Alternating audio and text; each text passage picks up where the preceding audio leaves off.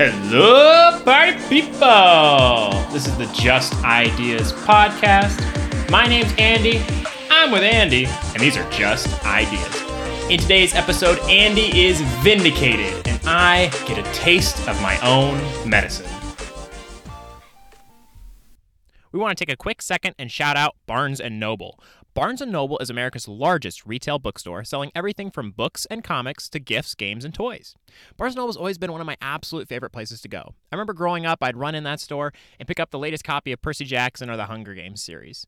And even now, it's one of my favorite places. In fact, Barnes & Noble was my publisher for my brand new book, Just Ideas, that came out at the end of 2021. So this company, this brand, Barnes & Noble, has always had a special place in my heart, and I encourage you to check them out online or in stores near you. One day, McIntyre Jr. busts to the front door, all pissed off, and he looks at his dad and he goes, "Dad, you're never going to believe it. I loaned my buddy Sammy the car and he dented it. And he's still in high school and he's got no money. He can't pay to get it fixed. This sucks." McIntyre kind of looks at him with a smirk and he goes, "This sounds like a few years ago when I loaned you my car and you dented it up. Remember that? You still haven't paid me for it. I had to fix it all on my own. What do you think?" I think this is the moment we've been waiting for. Here we are. You have enjoyed the entire time we've been podcasting. One of the things that you've enjoyed, and I think some of our listeners enjoy, is when people give very bad reviews of me. Yep. And we even have a video where you had great joy in spontaneously dropping these insults on me. Yeah. When I didn't know they were coming. That's right. And now the worm has turned.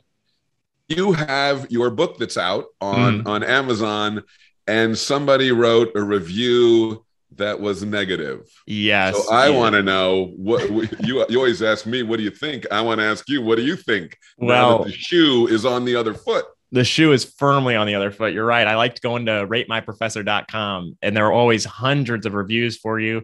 I'd collect them up, and I thought, man, this is just like Jimmy Kimmel with the mean tweets. I'm going to read it right to his face. I know he'll take it on the chin. And I even did the sequel too, back around Christmas time, like 2020 or whatever it was. And man, it's so funny. And now I got hit with my first one on Barnes & Noble. Read it to us. Yeah, on Barnes & Noble, actually.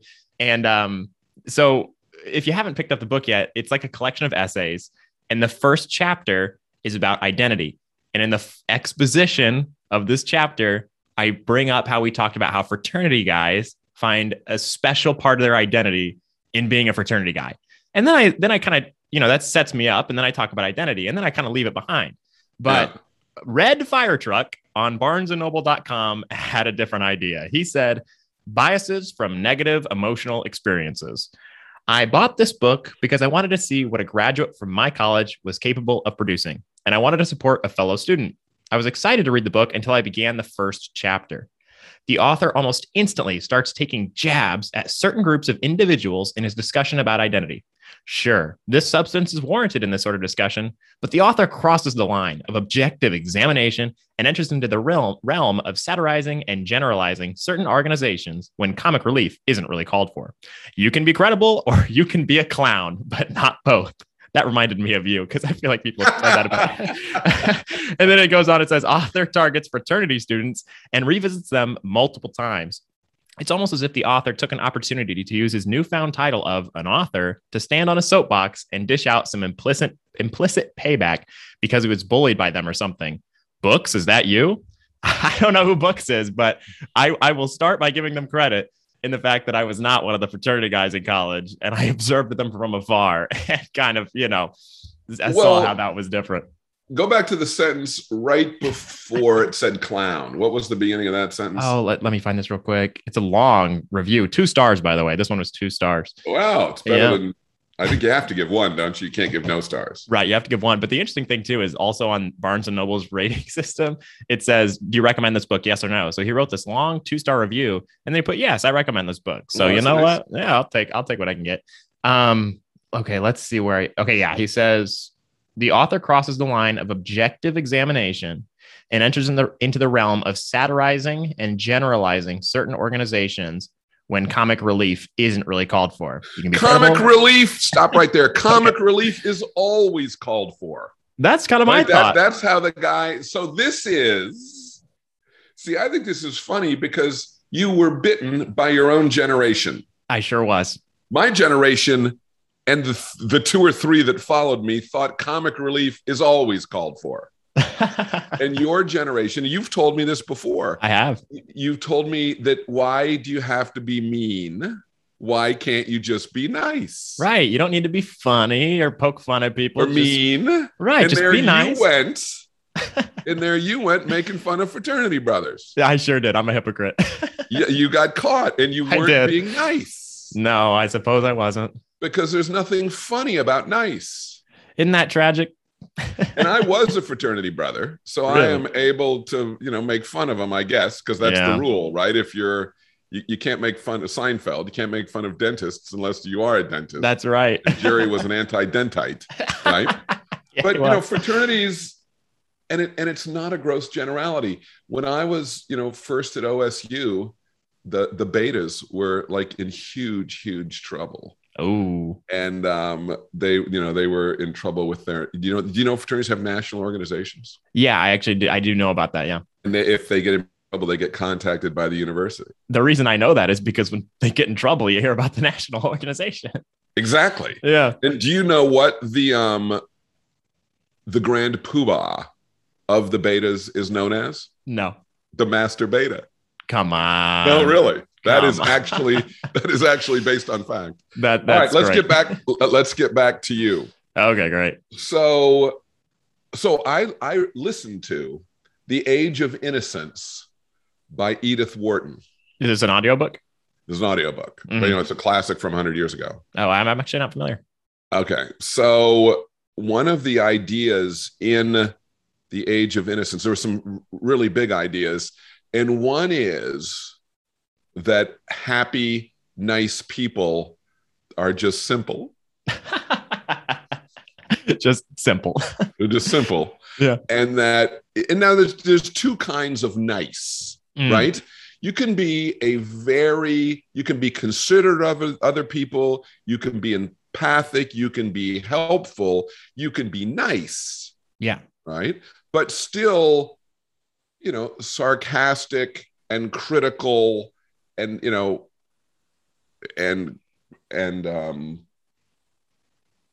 bring up things that people, I guess, be mean when appropriate. Sure. Yeah. Maybe with some dignity about it and some integrity to it. But there's an empty kind of nice that it sounds like this person was. Oh, really? And I think something in the neighborhood of 95% of the members of your generation, right? It's an emptiness nice that doesn't actually make you a nice person. The fact that you think no one should be mean doesn't mean you help people or you're empathic, right? Or anything else. Doesn't mean you're nice. Yeah. So there's this niceness being, because what you were doing was you were making an observation, being clever, and trying to illustrate a point through sarcasm or a joke or exaggeration, hyperbole, whatever you want to call it. And that's what clever is. And it's a higher order of thinking. Because it's not an opinion that a sense of humor comes from intelligence. Well, and it comes from an experience of knowing things, thinking, suffering, being living. Yeah, living. So my diagnosis is you were bitten by your own generation because the person who wrote that was simple. Well, hey, I mean, I appreciate that. You're being nice, but I guess it's only 2 stars worth of cleverness. I gotta work on it because I could take that on myself and just say I didn't communicate well enough. Maybe I came across as really being rude instead of clever. So something to work on for my next one. But someone who thinks fraternity brothers are a group that needs to have sensitivity towards them. The ethos of a fraternity brother is to not have any sensitivity for anybody, right? That's a funny point. Yeah. A matter of fact, fraternity brothers are like extremely religious people. Individually, they're very nice, but when they get in groups, they're usually annoying. Yeah, maybe that's human nature, and then at a fraternity, it's all the way turned up because people, they do things they wouldn't normally do if they got people next to them that are doing it. Right. So Yeah. individually, you can be a nice person, but when you get in a group, it all starts falling. And it's a problem with all humans. Right. You get into, I would say any group except possibly New England Patriots fans. They are probably. I got my friend in Miami. He calls them massholes, which I think is funny. The New England fans, but anyway, they've lost, so it's a wonderful. Yeah, season. they sure have. They did. Yeah, I think also you're a Buffalo Bills fan, and that was the team that squashed them.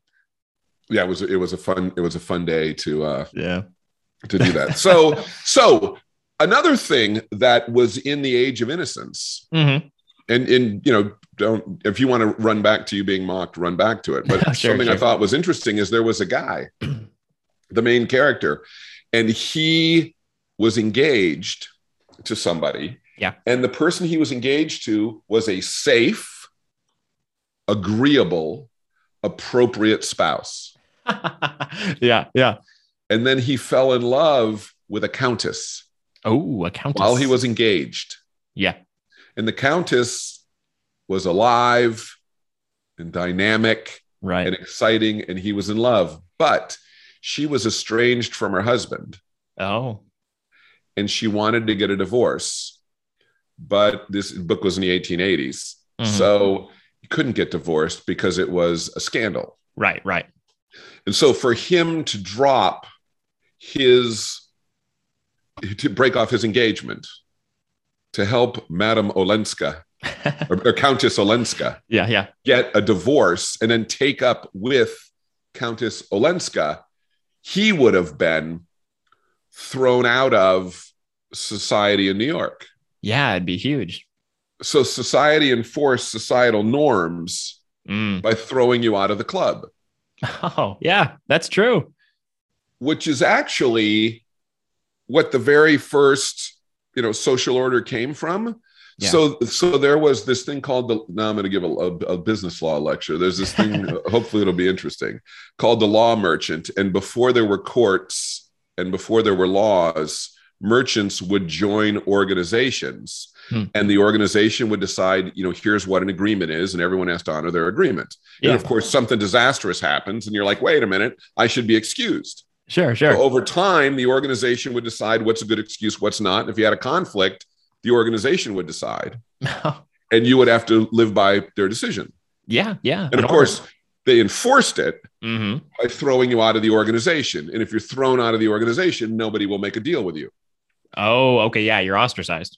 So you could cheat once, but then you're thrown out. So what the author, Edith Wharton, is trying to tell us is our society, even to this day, is you don't have any freedom. You have to do what society tells you to do, or you'll be ostracized. Yeah, but a lot of people hate that idea, and they say, well, we need to change society instead of society changing us, and people are up in arms about this. And of course, when we do change it, it's only for the worst. Interesting. Yeah. So people used to behave themselves because they didn't want to be shamed by their group. Right. But now people don't have any shame. Well, right? you must have read my book. That's what chapter 2 is about how a community can use really, the more psychologically appropriate term is guilt, instead of shame, because it's like we can guilt you in a constructive way to participate in the best way, or the generally accepted best way to behave in a community, in a society. And that helps you, that helps your community. It helps everybody. Yeah. And it's gone away to some degree. Yeah. And it's interesting to read the book, 150 years later, or whatever it is from the Times 150 years ago, because in the book, you wanted him to meet with Countess Olenska. Yeah. But then at the end of the book, his wife died of disease because it's 1880, and the Countess is free, and he is over in Europe. And he's going with his son, who, of course, had met her through some other means and was just going on a visit. Yeah. And he decided he didn't even want to see her when the road was paved. Oh, really? Because society was so strong. Everybody had to stay in their lane. Wow. That's so interesting, and I guess that's the best part about reading because it's literature, right? Classic literature is that it stays relevant because the central ideas or the themes permeate through time. And I probably brought this up in like 3 episodes now, but something you said once that really stuck with me was because your hyperbolic statements, get attention. You said fiction is more real than nonfiction because you read a book like Babbitt, you read a book like Brave New World, and it's still true 100 years, 175 years later, because the human nature themes are true. But you read a book about Ronald Reagan, and next to it is another book about Ronald Reagan. One hates him, one loves him, and they're totally different stories. Yeah. You pick out all history, you pick out all the facts you want to make your point. Yeah. And we never know. So this kind of goes back to legalized marijuana. And goodness, have we gone 2 podcasts in a row without me mentioning marijuana? It's amazing. I used to be, my whole life, I was for legalizing marijuana until it became legal. And then I'm like, I was wrong. Yeah, right? That's so funny. And now I used to be in favor of, prostitution. Really? Because, it's a victimless crime. And when you make it illegal, the woman gets, it's unhealthy because there's sexually transmitted diseases. You get the opportunity for women to be sexually exploited because it's illegal and she can't go to the police. Yeah. Right? If you made it legal, you could take, the pimp out of the equation. She could go to the police if she was mistreated, and you could enforce health standards. Well, yeah. It's a brand new idea to me. I gotta think about that one. It's the same as marijuana because it's a victimless crime. People do it anyway. Yeah. So you could say, you could make the argument that you should do that for every victimless crime. Well, they did for gambling.